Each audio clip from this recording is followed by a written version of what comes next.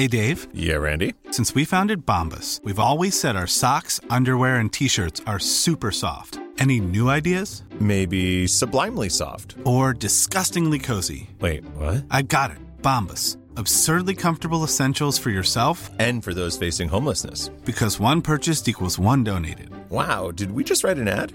Yes. Bombas. Big comfort for everyone. Go to bombas.com/ACAST and use code ACAST for 20% off your first purchase. He sipped at a weak hock and seltzer as he gazed at the London skies, through the Nottingham lace of the curtains, or was it his bees-winged eyes? John Betjeman and the arrest of Oscar Wilde at the Cadogan Hotel.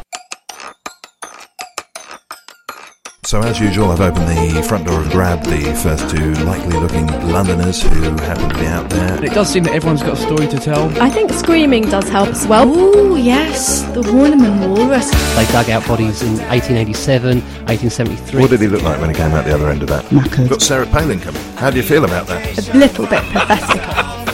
So we're in the parlour of Dr. Johnson's house. One sees a story that is both of protests and of coming together. So they're banning people from bringing food to homeless. Yeah, they're banning soup runs. You know, we weren't buckled by the tailors. A word in your eye, don't worry or push. A step in the gate is worth two in the bush. Which area of ridiculousn's do we start on with that story? Why would you give a medal to a pigeon? Listen, you're all idiots. You don't understand culture or anything. No running, no throwing. This is pretty serious stuff. You engage with other people, you link across to other people. It's just huge. It's gigantic. How many times have you done this so far? That depends. What do you think of that approach? I think that's terrible. London life is a really rich experience, and there's a lot that's good about living Boris here. Johnson weighs as much as 40 school children. What a peculiar conversation. Hello, it's Monday, August 27th, 2012. I'm N. Quentin Woolf, and this is Londonist Out Loud, a podcast of news, views and curiosities from London, UK. You can, as always, download the show free on iTunes, hook up on Facebook at Londonist Out Loud, or tweet me at Londonist Sound. I've got an interview, the like of which you are not going to hear elsewhere for you today. It's an extended interview in our summer series. I'm going to be speaking to Murray Craig, who is the clerk of the Chamberlain's Court at Guildhall. Well, what does he do, I hear you ask?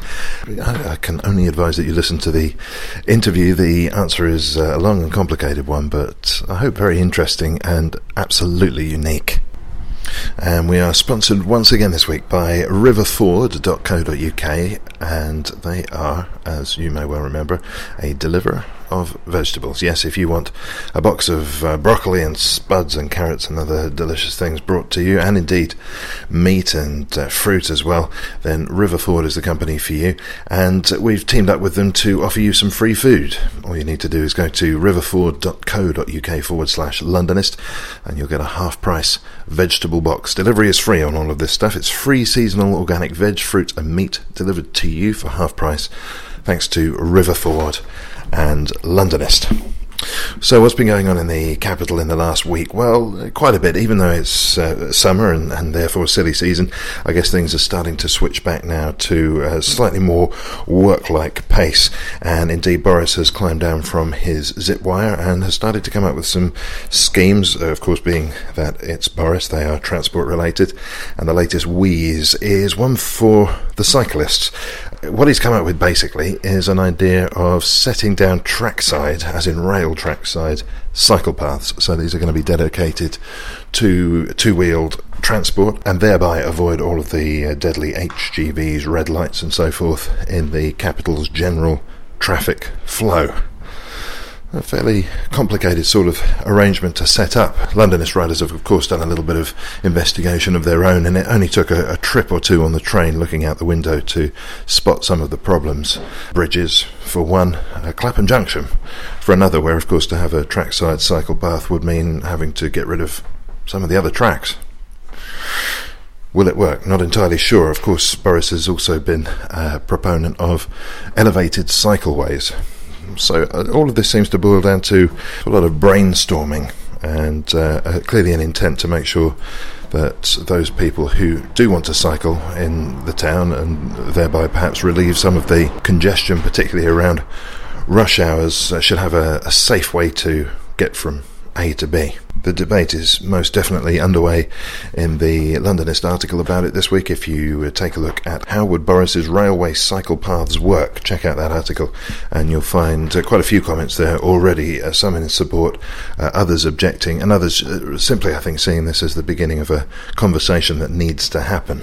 Now, another conversation that's long overdue is, of course, about affordable rent in the capital, and London Assembly member Darren Johnson wants your help in coming up with a definition of an affordable rent. You may remember before the election, London citizens got Boris Johnson to agree to work with them and with local authorities to decide what an affordable rent should be, and this is the important distinction. It's based on income, not on market rates. Well, so far there hasn't been much action from the Mayor's office. We already know that at least one pre-election pledge on housing didn't manage to come to Boris's attention, so Darren has decided to move matters along, and he publishes a handy and slightly terrifying tool that lets you work out which boroughs you can actually afford to rent in. The Mayor and government currently define affordable as 35% of your take-home pay, and Darren wants your ideas on how to make that definition better, as well as things City Hall can do to make London affordable for us all to live in. And there's, of course, a feedback form there as well, so you can submit more general comments, and the place to take a look at for that is londonrents.org.uk. Well, still on the subject of buildings, but not homes this time. As you may be aware, every year there's an open house weekend. It's happening in September this year, and it's got increasingly popular as more and more people have become aware of it. So much so that this September's open house weekend has already encountered some fairly massive technical problems in terms of the booking system. It's crashed under high traffic at least twice. It experienced so much demand last Thursday it couldn't cope. Bookings were suspended, and they tried to start it up again the next day, but that didn't happen either, and consequently there's been a lot of upgrading and testing going on there. Now, you might be interested to know that Open City, which runs the weekend, is in fact a charity, and despite the fact that they're putting pressure on their internet provider, of course there's only so much they can do, so a little understanding is of course very useful for them. You can keep an eye on their progress via their website or Twitter. You can sign up for their newsletter if you want to find out when online booking will reopen. A few hints here: the Gherkin cannot be pre-booked, so there's no point piling onto the website to try to get that one. That's just a case of queuing. Other popular spots that are available via email ballot only are Heron Tower, Tower 42, the Lower Lee, and ICE Saturday and Sunday boat tours. So if it's on water or up high, you're going to have to take your chances with everyone else. Quite a useful resource here as well, Ian Visits. Ian Visits, of course, is a blog that's very popular and does very much what it says on the tin in relation to London. He has a list going on of details of buildings that you won't be able to book via the open house website, and hopefully that will help reduce a little bit of traffic for them and get a few extra hits for him. So do take a look on there before you go to the open house weekend website, which of course is openhouselondon.org.uk. Well, here's a news story I'm glad to read. New wheelchair advice has been given to bus drivers. You may remember a few weeks ago we were covering the story of one particular would-be user of London buses who is a wheelchair user. His name is Ray Bellisario, and Ray, of course, was told 28 times that he was not going to be able to board various buses. He was sworn at, he was assaulted. The most graphic image from his story for me was that he had his legs in the doors of a bus which had tried to drive off without him, and the driver was there kicking his legs out from the doors of the bus. Quite disgusting. There's also been stories. Muscular dystrophy sufferer Ollie Knocker says he is late for work twice a week because drivers won't let him get on board with his mobility scooter. Jonathan Byrne, meanwhile, had to pay £73 for new train tickets after a driver prioritised an empty pram over him, and he consequently missed the connection home. Well, TfL have reminded their drivers, and it's long overdue, that the wheelchair space on buses is for wheelchairs. Yeah, not buggies. And buggies, of course, should be folded if a wheelchair user needs to board, nor are those spaces for people standing or for luggage. And they've issued an illustrated guide to permitted chairs and scooters, which complements a mobility card that's been issued to disabled people earlier in the year. Now, that's all well and good, and of course it is good, and not before time, but I think the onus falls on us as well. Yes, of course, there's a professional responsibility for the driver to ensure that he is handling his customers in the appropriate way, but I think it comes down to all of us as bus users to stick up for the rights of every passenger. You wouldn't leave a pregnant woman standing there if she wanted a seat. Well, similarly, if the bus driver is being less than helpful, I think it's beholden on all of us to, put our two penneth in. There's a comment as well from someone who wants to do just that. Bernard says, do you or any readers have a copy of the mobility card that you can share?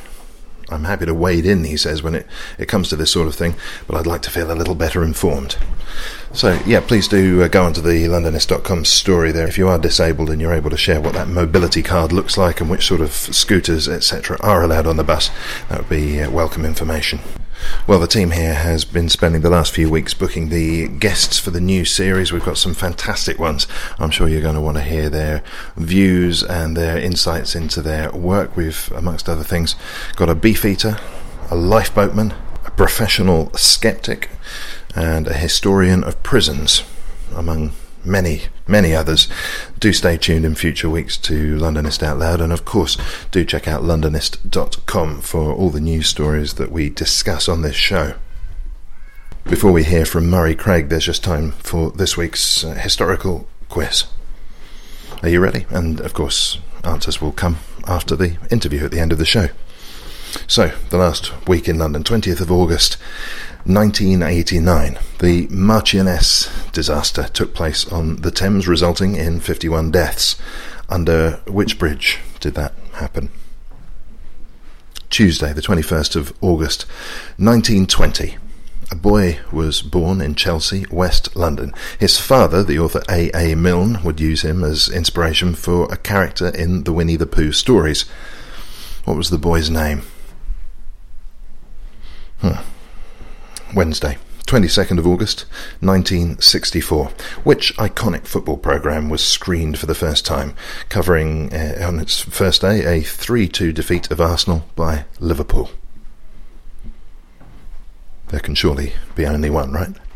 Thursday, the 23rd of August, 1940. The first What takes place in London?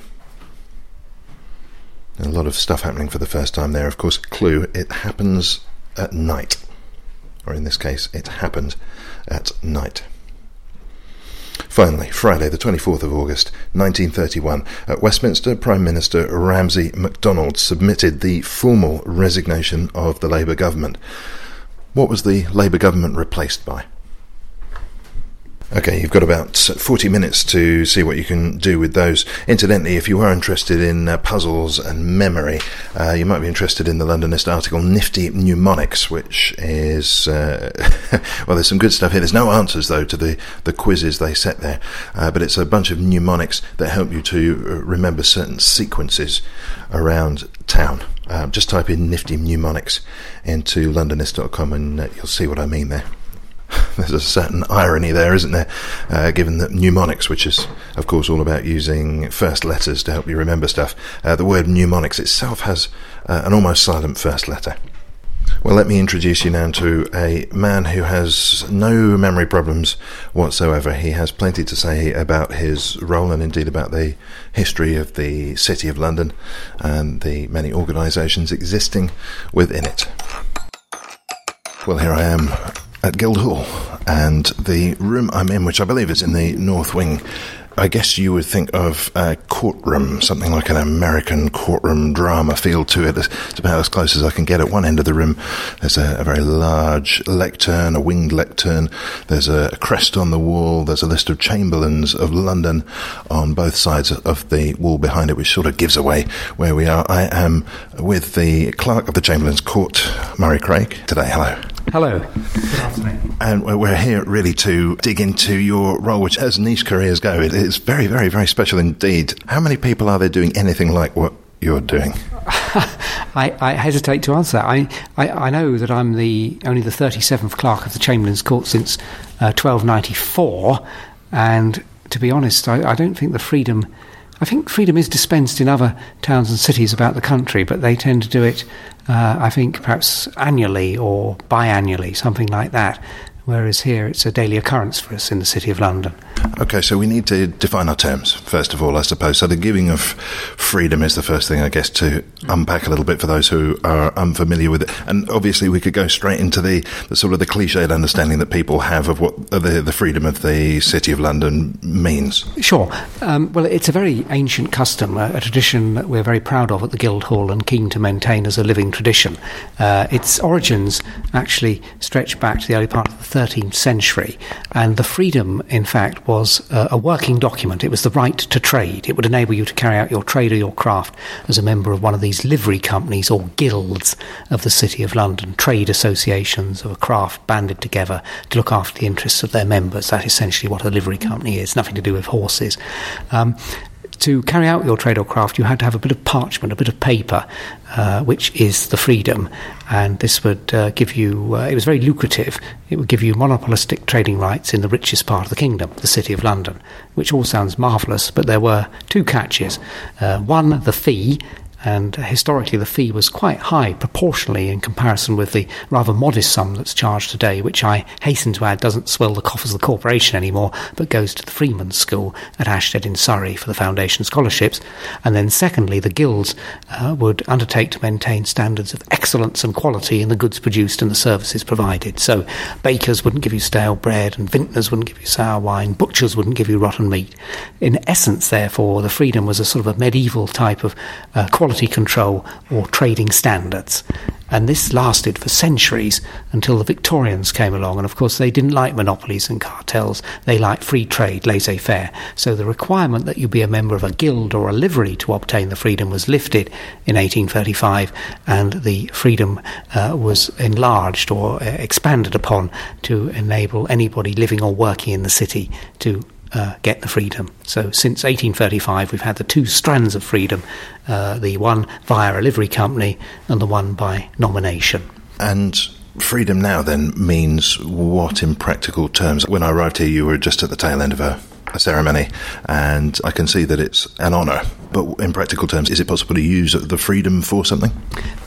To be honest, it's largely symbolic today, ever since the rules were changed, as I mentioned, in the Victorian era. It remains a unique slice of London history, a very potent symbol of London history. And strictly speaking, it isn't an honour. Some people perceive it to be an honour, but it's more, I would say, a slice of London history. They get their piece of parchment, a book called The Rules for the Conduct of Life, which was written by a former Lord Mayor in the 18th century for the benefit of his wayward young apprentices. And there is what I would hope is a very interesting, people seem to tell me they find it a very interesting ceremony, telling them about the history and traditions, and also showing them about some other interesting freemen who have been around, more historical ones. We have, for example, a letter from Nelson. We have a freedom casket which was given by Florence Nightingale. We have a very nice picture of William Pitt receiving the freedom. But in essence, it's the practical aspects of it. It's still very important for the London livery companies. Now, there are 108 of those, and they're still growing. They began as medieval trade guilds, and you have mercers and haberdashers and skinners and grocers and merchant tailors. Amazingly, the livery movement is still expanding today, and we have all the more modern professions instead of the old trades and crafts. So we have solicitors, chartered surveyors, actuaries, insurers, and so on. Now, to rise within the hierarchy of the company, from being a freeman of the company to becoming a liveryman, and then perhaps on the Court of Assistants, the governing body, wardens, and then the pinnacle of most livery companies being the master or the upper bailiff, or the prime warden, you still have to get the city freedom to enable you to take the livery. So it's a very important part for them. Other people come to us for a variety of reasons, because they either live or work in the city for many years, they have an attachment with it, they're a member of a ward club, or maybe they work at Bart's Hospital, maybe their grandfather was a freeman, or maybe they just love London and are interested in the history of it. So this is I'm beginning to understand it. I think this is a professional gateway in some respects, as well as an honour. And I think when I said an honour, I think I meant with a small h, a sort of a recognition. Yes, you're right. Sometimes there is a misunderstanding between an honour with a small h, you've put it very well, and an honour with a big H. I mean, we do have the honorary freedom of the City of London, and have had that since the 18th century, and that is what most people would understand by the honorary freedom of a city, the highest accolade that the city can bestow on an individual citizen. For example, I think Manchester gave the freedom of the City of London to Sir Alex Ferguson when he won the European Cup for Manchester United, and so on. Other various worthies are given the freedom of the city, and we have that in the corporation, in the City of London, in the Square Mile, but they tend to be national figures rather than local figures. So I alluded to it earlier: Nelson, Wellington, Pitt the Younger, Kitchener of Khartoum, Baden-Powell, David Livingstone, Florence Nightingale, Winston Churchill, Margaret Thatcher's hanging on the wall over there, a real, all the great and the good, real historical luminaries receiving the freedom, and that is an honour. They get a splendid illuminated manuscript together with perhaps maybe a gold box, or if they're a military gentleman, they might get a gold sword studded with diamonds, or they might have their portrait painted and be hanging in the Guildhall Art Gallery. Churchill famously didn't get a gold box, but he got a wooden box which was made from some of the timbers salvaged from the great Guildhall roof, which sadly was largely destroyed by incendiary bombs in 1940, but it was a very symbolic wooden casket.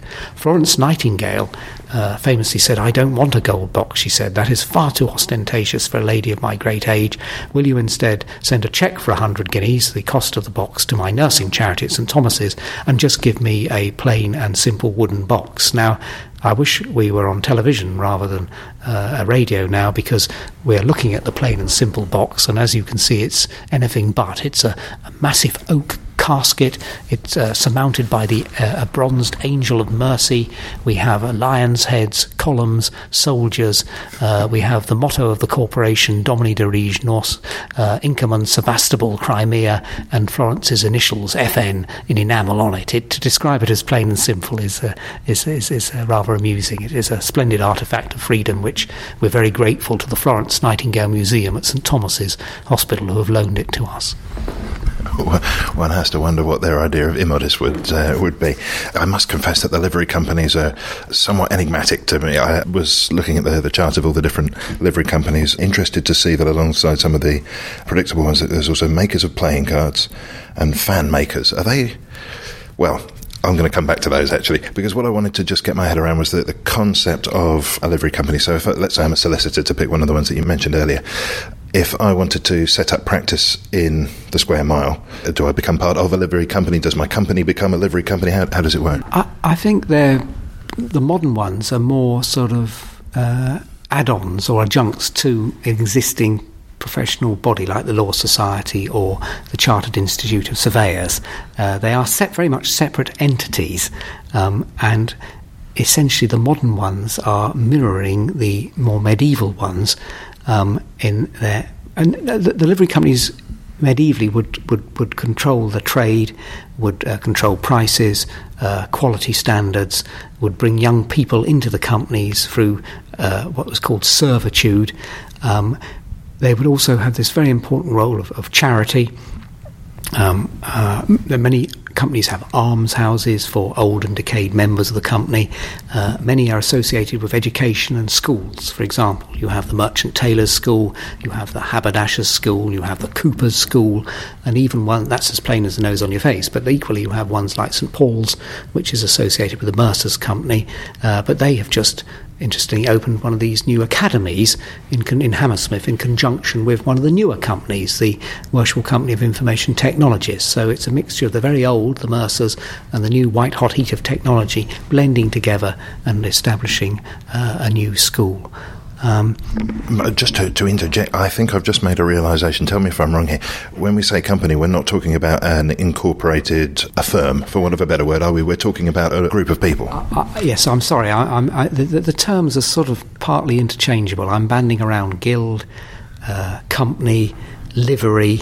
The full title is a livery company, and you're quite right. It's not a formal company in the sense of it, but more like a guild, if you like. I'm not very good on my legal terms, I'm afraid, but that is the essence of it. Yes, it's not they're not responsible to their shareholders, shall we put it that way. So presumably the guild of I'm going to pick solicitors again because it's fresh in my mind. They could have members in various different firms.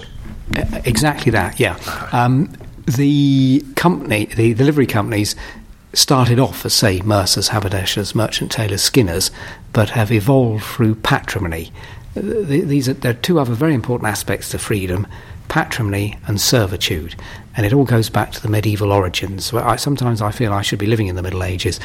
The father, it's natural for the son to follow in the father's, what he did. So if he was a cooper or a tin plate worker, the son would follow in that profession. Now, if he was born after the father had got the freedom, as a special privilege, therefore, the son would be able to take the freedom of the city on reaching the age of 21, and therefore he would then, i.e. the right to trade, and the idea is the father would gradually slow down, the son might take on the business, so it was self-perpetuating, it just went on, and then he might pass it on to his son. And then that was supplemented by a system of what was called servitude. This is apprenticeship. It's very topical at the moment, isn't it, in modern society. People are saying we should have apprentices and city and guilds rather than everyone going to university. And it worked very well. A 14-year-old would be taken on by a master. The father would pay for board, lodging and apparel. The master would pass on the skills and the mysteries of the ancient craft of being a glazier, a tin plate worker or whatever, and then after 7 years he'd serve his term.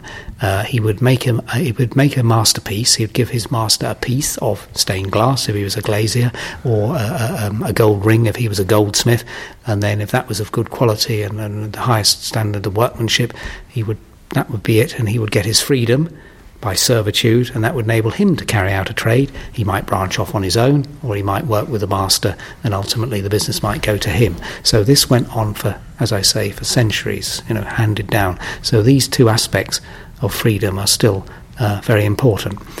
Now, going back to the modern livery companies, they tend to be, if you're a solicitor, an architect, an actuary, by definition you must be a qualified solicitor, architect or actuary to be a member of the company.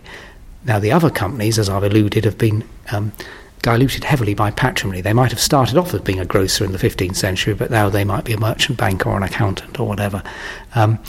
Some of the companies are still, or the livery companies rather, are still very connected with their original trade. So, for example, the goldsmiths, many are goldsmiths, diamond mounters, silversmiths, and you still have at the hall, you have the expression hall mark. You know this. You go to the hall for your mark. The hall is the goldsmith's hall. The mark is of the Londonist office, and the mark is actually of quality and the right amount of carats in the gold ring, and the mark is the leopard's head, which is the mark of the goldsmith's company. The London Assay Office is still there. The fishmongers still employ fish meters, and they are inspection officers who they inspect the catch at Billingsgate Fish Market. The farriers run the Farriers Registration Council, so to become a qualified farrier you need to pass the examinations by the Farriers Registration Council, and that's still run by the Washful Company of Farriers. So some are, and for example the stationers, the butchers, they are very trade orientated. Members of the company must have some connection with publishing, printing, newspapers, books. It might be digital learning, but it's all within that. And the butchers likewise, they're very in the meat industry. This is very interesting, this blending of the sort of professional and the social. And you say in some of the companies it's not necessarily the case any longer that people have a close relationship with the trade, and it reminds me of what I understand about the model of Freemasonry that people sometimes talk. What are the differences there? Is there an overlap? Or I think yes. The livery companies people often mistake them to be quasi-Masonic. I suppose there are some connections, but they are very different institutions, and the companies are essentially. I don't think they publicise themselves well enough, really. There's a bit of a mystique about them, and people generally aren't exactly sure what goes on. But that's not the same as being a secret organisation by any means. No, increasingly they really want to let people know what they're doing. I mean, I think the last figures I saw were 2010, and the delivery companies gave £42 million to charity. And many of the companies now actually publish an annual report, which is freely available to the public if they want to view it. Certainly the Mercers do. I've seen their one, and the cloth workers, for example. So they're very keen to, and they want to be known as gentlemen's dining clubs. I mean, there is an air of conviviality and fellowship that is important to the company, but much more is the aspects of charity, of education, and some links or preservation with the trade, even when it's disappeared. The companies are ingenious at reinventing a link.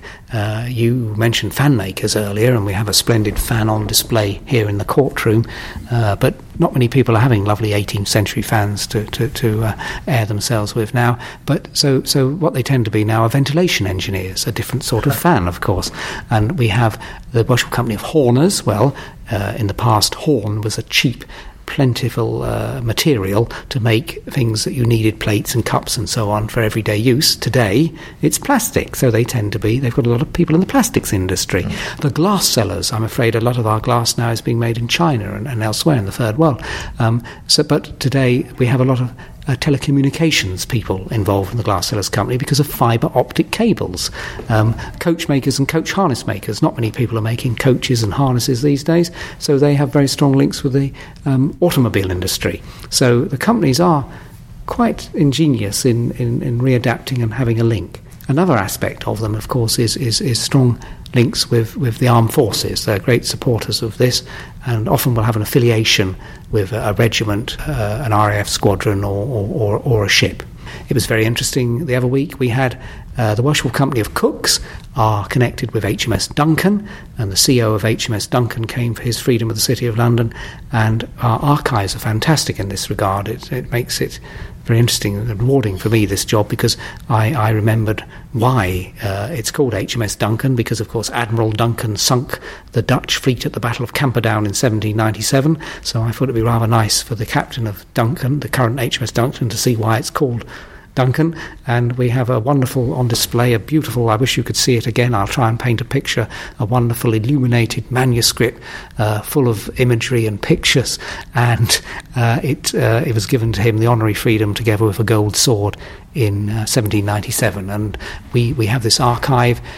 We used to do two. We would do one for the recipient and one for our archive. And at the London Metropolitan Archive, we have a fantastic archive of freedoms from the 18th and 19th century, which I can display by revolving sometimes, not all the time, but if we need it or have a connection, we can draw it out. I can see when you're talking about this sort of stuff that your eyes light up a little. I know that you're a historian, that your degree's in history, and I was surprised actually to discover that you're not always in here issuing freedoms. In fact, you do guided walks and things like that as well, and also helping people to find out about their own history through the freedom. Yes, it's a fascinating job. A big chunk of the day actually is conducting the ceremonies.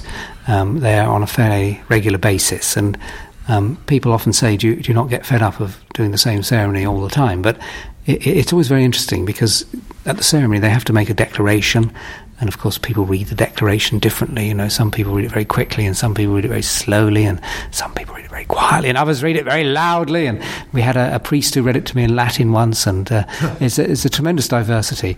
And of course in the courtroom we have a splendid displays of paintings and pictures and artefacts from the freedom, and it's wonderful to show people different aspects of the freedom. So there is so much to talk about. You actually talk about different things, and you bounce off people in different ways. But apart from conducting the ceremonies, I've got sort of two other main roles. One is as a conduit between the livery and the Court of Aldermen, which is the governing body of the livery, if you like. The corporation is somewhat unique in that it still has aldermen, whereas I think most other local government abolished them in the 1960s. But there are 25 wards in the City of London, and each of them has an alderman or an elder man, a mature man, an experienced man, and they have a separate court, and from that court is chosen the Lord Mayor. and also one of the sheriffs. They serve as a sheriff first. It's a sort of a practice, a dummy run, prior to taking up the mayoralty. And the Court of Aldermen are very closely connected with the livery. One of the privileges of a liveryman is to vote. At Common Hall he can vote in the election of the sheriff and the Lord Mayor, so it's almost the purest form of democracy. And from each court is an alderman. So and now the aldermen are the governing body of the livery, and so if they want to change their ordinances or charters or constitution or have any sort of specific queries, I'm the conduit. They'll come to me first, and then it'll be referred up to the alderman. So with 108 different companies, that makes for a very interesting aspect of the job. And then thirdly, again, I find this role very interesting, a lot of historical research. So I sort of alluded to it with my researches for the Worship Company of Cooks and Admiral Duncan and so on, and we can often do that when we have a VIP or a significant figure coming in. We can check something from the archive and bring it out. Pavarotti came for the Freedom some years ago, and it was very, I could say, well, look, Maestro, you'll be interested to hear that you're not the first famous Italian to receive the Freedom. Here I have a picture of Giuseppe Garibaldi receiving the Freedom in 1864, and the French ambassador came for the Freedom. He'd worked very closely with the Remembrancer, our ceremonial officer, in the preparation of the state banquet, and as a sort of a reward, an honour with a small h, it was given to him for the hard work he'd participated in. And of course I was able to say, Monsieur, you're not the first famous Frenchman. Out here in the waiting room we have a picture of Marshal Foch, who received the Freedom at the end of the Great War, given to him by along with Pershing of the Americans and the less well-known General Diaz of the Italians. So the research is fascinating in that regard in preparation for ceremonies. And then secondly, we get a lot of emails, letters, phone calls from wherever, all over the world, all over the UK. Grandfather was a freeman, great-grandfather was a freeman. Why would this be? And of course it's we have a wonderful database where we can check this, and that's all very interesting. And do you have a big team of people working under you, or is it you doing all this by yourself? We're quite a small team. We have I'm the clerk. I have a deputy clerk who does a lot of calligraphy, actually, the wonderful calligraphy in the on the copies of Freedom, the parchment copies of Freedom and the Freeman's Declaration book. She's a qualified calligrapher, and the script is quite beautiful. We have 2 court assistants and a beadle, a splendid gentleman in a frock coat and a top hat, looking like something out of the works of Dickens, he's sort of the court usher, and he's responsible historically for good law and order as well. But today most people are quite well behaved at their ceremonies, but they're a little nervous perhaps sometimes, so they need him to guide and steer them and tell them to turn off their mobile phones and not to take photos at this stage, but they can do it later. So we're quite a small team, but a very interesting branch of the Chamberlain of London's department. I mean, that in a sense is a bit confusing, because I mean, what's the Chamberlain? Well, that was going to be my next question, but I'm slightly scared of asking it.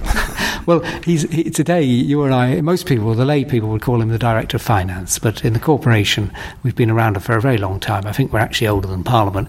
We have certain officers who have very unusual titles: the Comptroller and City Solicitor, the Remembrancer, and the Chamberlain. The Chamber is a box in which the money was kept, and therefore he looks after the Lord Mayor's money. So historically he is, nowadays you'd just call him the Director of Finance. But that's interesting, why he is responsible for this ancient ceremony, which, as I said, stretches back nearly 800 years. We do have a ceremonial officer at the corporation who organises the state banquets, the Lord Mayor's show, the election of the sheriffs, and all the pomp and ceremony of the city. He's called the Remembrancer. But the answer to why the Chamberlain historically has looked after it is lucre, is money, because, of course, as I alluded earlier, the fee used to be proportionally much higher in the Middle Ages, and in fact it was a big chunk of the corporation's income.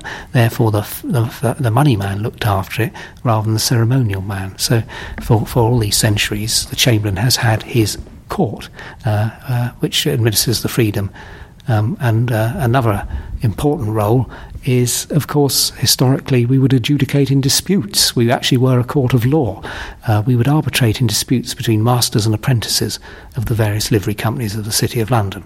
Generally, of course, it would be the apprentices who caused all the trouble because they were drunk or idle or indolent or staying out all night or absenting themselves from the workplace or shoddy workmanship, even making merry with the master's daughters.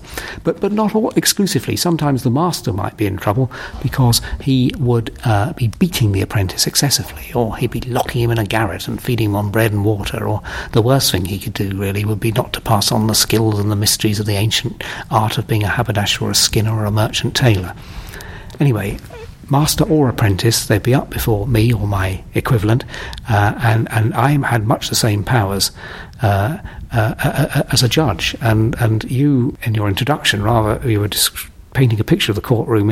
In fact, the item you described as is more suitably described as a bench. It is actually a bench, a legal bench, and that's where I stand behind to conduct the ceremonies. But in those days, it was very much they were arbitrating in these disputes. Now, the powers were a stern word, a fine, or in the most extreme cases, the apprentice will be dispatched to the Bridewell lockup for 14 days, bread and water. A lot of people getting the freedom look rather anxious when I'm telling them this, but they have no reason to worry because, of course, we haven't actually had a trial in here since 1917. A pity. People often smile, but for me it's a bit embarrassing at a party. People say, "What do you do?" And I say, "Well, I work in a court, but I haven't had a case for 90 years." And presumably you do retain, in theory, the powers to sentence people. Well, we do. Very interesting. The jurisdiction still exists. It has not been repealed, and although it's dormant, no trial since 1917, it's still there. And I remember giving the freedom to a very eminent QC, Sherry Booth, and she took a tremendous interest in this. And as an expert on employment and industrial law, her eyes lit up when I said the jurisdiction was still there. And she said to me, "What is your authority for saying this?" And I said, "Well, it's Evans Austin, the law relating to London apprentices, 1890, Chapter 5, page 107. And I suppose it is quite an unusual bywater of the law, and I may be not surprised that even you, as learned a QC of you, has not quite come across it." But she smiled. She thought it was very funny. I said, "You're very welcome to see my dusty copy of Evans Austin if you want." And she said, No, I'm going to rely on your wise counsel on this issue. Now, from where does this wise counsel spring? What have you done to get to this very unusual role? Well... Sorry, what have you done makes it sound as though you've committed an offence of some kind. What's your path been to arrive here? You are right. I mean, it's a very unconventional job, almost unique, and I'm afraid to say I ended up in it almost by accident, really. After university, I spent quite a lot of time working in housing management, social housing and housing associations and local government and so on, and I ended up on the Barbican estate, which is part of the corporation's mighty empire. Technically a council estate, if you like, but of course it isn't, because it's very upmarket, and we have the residents who are all, well, now it's pretty much sold under the right to buy, but the corporation maintain the freehold and are still responsible for maintenance of the lifts and the service charges and the roofs and the building maintenance and so on. And it was a very interesting job, but of course they were very articulate residents on the Barbican, judges and lawyers and accountants, and would write some dreadful letters. And as housing manager, you're sometimes a bit pig in the middle caught between the two. And so I was getting a bit disheartened. And the corporation is a funny beast, older than Parliament, like a London borough, but it isn't.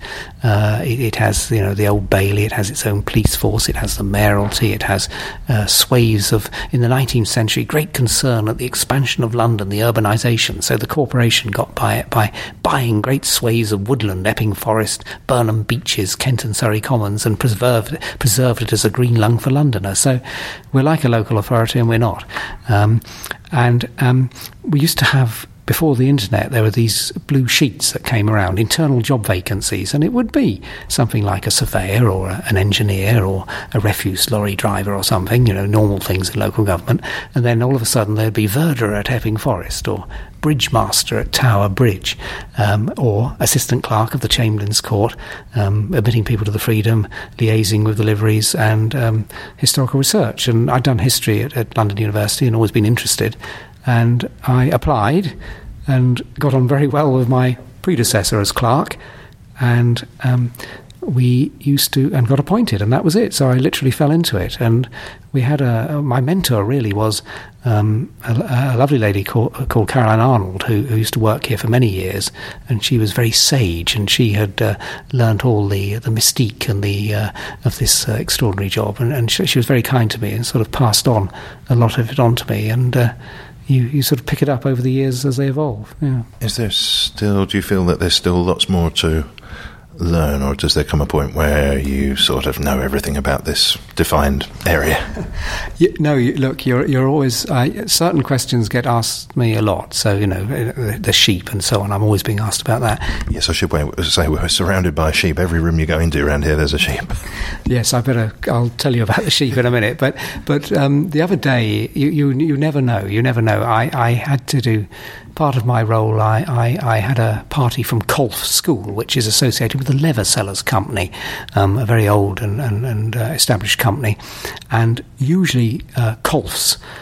Colf was a leather seller in the 18th century, I think, who became a trustee of the leather sellers became the trustee of the will and set up this, or had strong links with this school, which is in Lewisham. And they always come up to the city, their city day, and they visit the hall. Now, the leather sellers own St Helens Place off Bishopsgate, a whole avenue, a whole road, and it's all being redeveloped at the moment. New office and commercial premises will go up, and a new hall will be built on the site. I think it's the 6th or 7th hall on that site since the 15th century, so extraordinary continuity. But the key thing is they've still owned that land right since then. Different buildings have been on it. So unfortunately, they couldn't go and see the hall. So a past master, who I'm a previous clerk of one of the livery companies, who's a good friend of mine, said, "Oh, Murray, look, can you show them round? You show them Guildhall." So I had a party. I thought they were going to be 16-year-olds, but they turned out to be 12-year-olds. But they were very inquisitive, and I gave them a guided tour, if you like, of the Guildhall, the great splendid 15th century Guildhall. And at the end of it, the city has a pair of legendary giants who, shrouded in mystery, Gog and Magog, who came from ancient Troy to save the ancient Britons from some dreadful fate. And one of the kids put their hand up and said, Mr. Craig, he said, how did Gog and Magog get from ancient Troy to London? And it's not a question I heard before. So in some desperation, I said, well, I think they got the 169 bus, and then they changed at King's Cross. So the moral of the tale is, you think you know everything, but there's always something else to be learned. There's lots of arcane bits and pieces we could talk about here. We can't not talk about the sheep, I suppose. Yes, I'd be a very rich man indeed for everyone, or wife or friend or member, father who's actually at this ceremony, who suddenly says, can he take his sheep over the bridge, or can she take her sheep over the bridge? I'd be a very rich man indeed if I had a £10 for that, but every time it's asked. But no, of course you can't take sheep over London Bridge, note, anymore, because of course the police take a dim view of it these days with the buses and taxis and commuters and Boris bicycles and so on. You'd cause absolute traffic chaos. We laugh about it, but of course historically, and there we go back to the Middle Ages again, the privilege was not so much you could take the sheep over the bridge, but it was that you didn't pay the toll. And of course in those days you were heading off to Smithfield Meat Market to sell the sheep for a good profit, and not to pay the toll would enhance your profit margin. You could bring cattle, pigs, goats, hens, ducks, geese, livestock, any livestock, and not pay. But in the Middle Ages, the bedrock of the English economy was the sheep, was the cloth trade, the wool trade. So it's said that the sheep went over the bridge in much larger numbers, and all the other animals put together, they actually paid for the building, maintenance, and repair of the bridge over the centuries. So sheep over the bridge, but not anymore. So we're back to that element of, I suppose, kind of protectionism or something like that got some of these ideas started, but seem not to be happening now. They seem not to be the reasons for the continuation of these companies.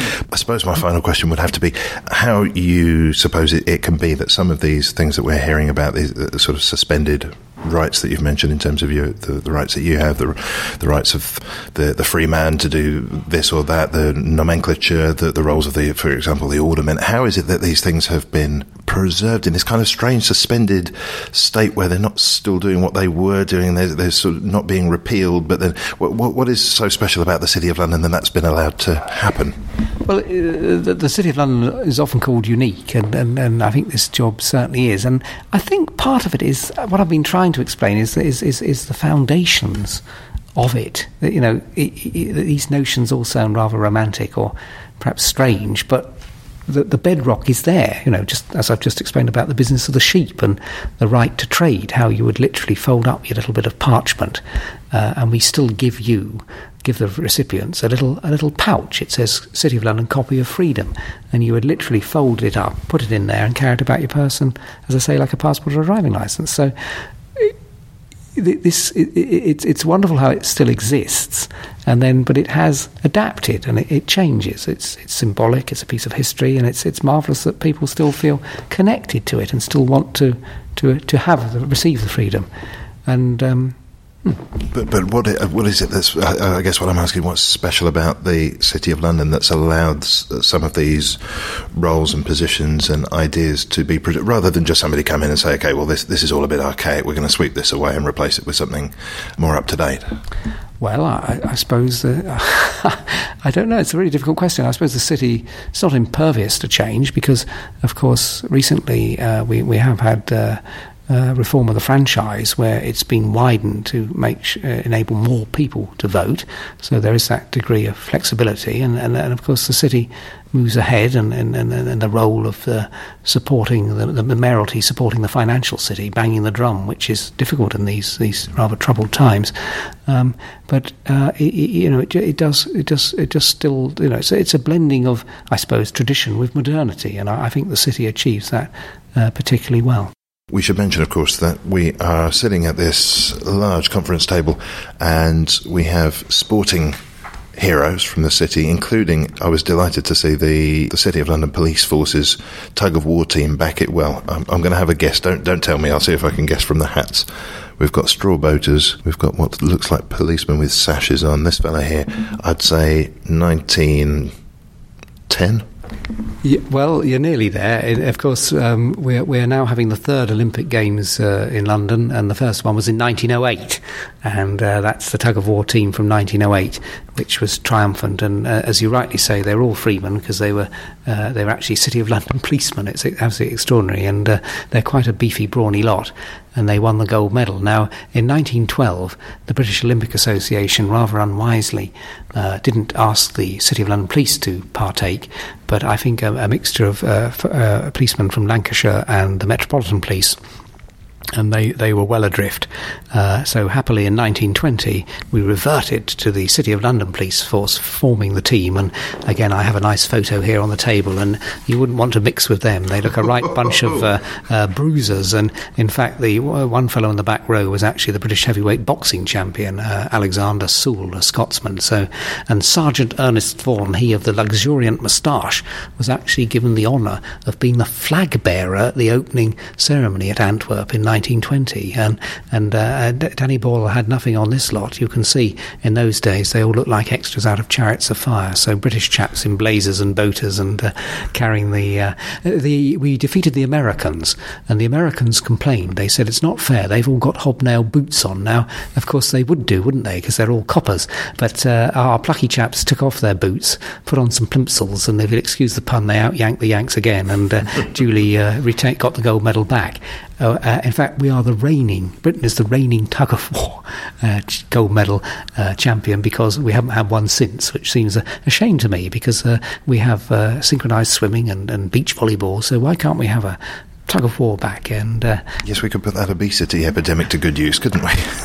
Well, they are. Some of these chaps are very big. I don't know if they'd fit in their uniform, but they look a lot bigger than your modern-day rugby player, to be honest. I certainly wouldn't want to cross those. And by contrast, next to them, in another photo display, we have someone of altogether different stature. Well, we had a bit of magic, actually, because J.K.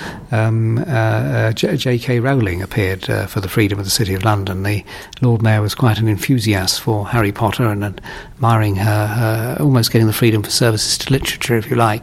And unusually the court was convened over in the splendours of the Mansion House, And I said to her, "You'll feel at home here, Jo, because you're surrounded by a lot of people wearing robes." And she said, "Yes, it is positively Hogwartian." So, but I think she read her declaration splendidly, and it was a very enjoyable occasion. It's very nice to you do get to meet some very interesting people getting the freedom. People often say to me, "What was the best freedom declaration you heard?" And last year Dame Judi Dench came along and really was a tour de force. She was a mixture of Desdemona, Lady Bracknell, Lady Macbeth, the Queen Victoria, all rolled into one. It was a tour de force.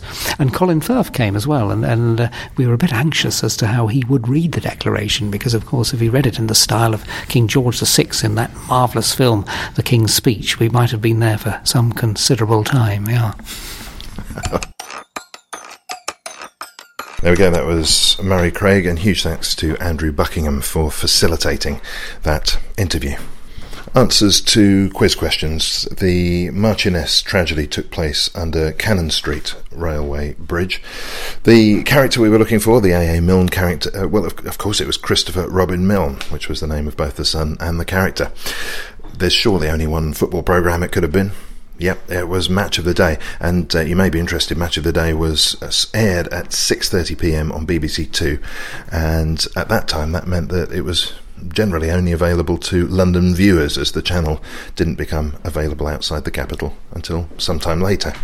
The question about 1940, what first took place in London on that date and at night? Well, it was the first all-night bombing raid on London during the Second World War, paving the way for tit-for-tat retaliation and, of course, the Blitz. And finally, 1931, Ramsay MacDonald resigned the Labour government, which was replaced by, yes, the National government. How did you get on?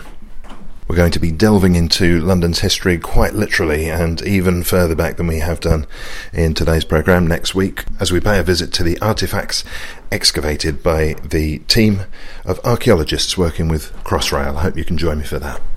Until then, stay dry. Here she stands. And that's all for this week. My thanks for this week to my interviewee, Murray Craig. Thanks too to Bernie Barclay, Rachel Holdsworth, Zoe Craig, no relation by the way, and Dave Haste. Theme and incidental music was by Jack Hurd and Rory Anderson. I'm N. Quentin Wolfe. Waiting for the river's kiss, straining for the blue-winged waves calling from the shore.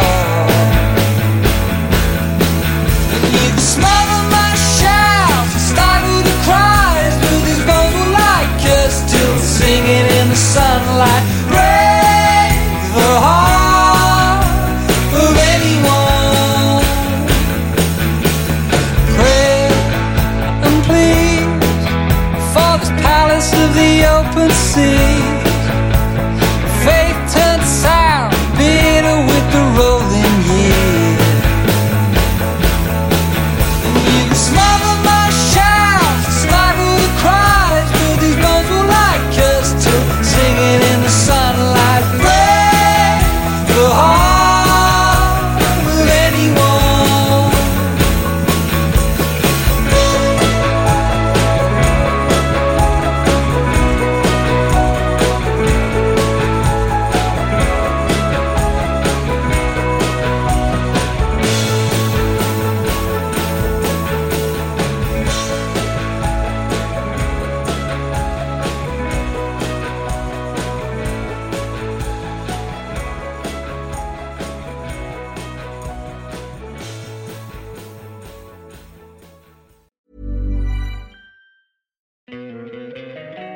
Don't you love an extra $100 in your pocket?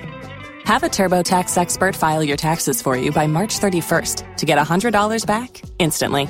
Because no matter what moves you made last year, TurboTax makes them count. That means getting $100 back and 100% accurate taxes, only from Intuit TurboTax. Must file by 3/31. Credit only applicable to federal filing fees with TurboTax full service. Offer can be modified or terminated at any time.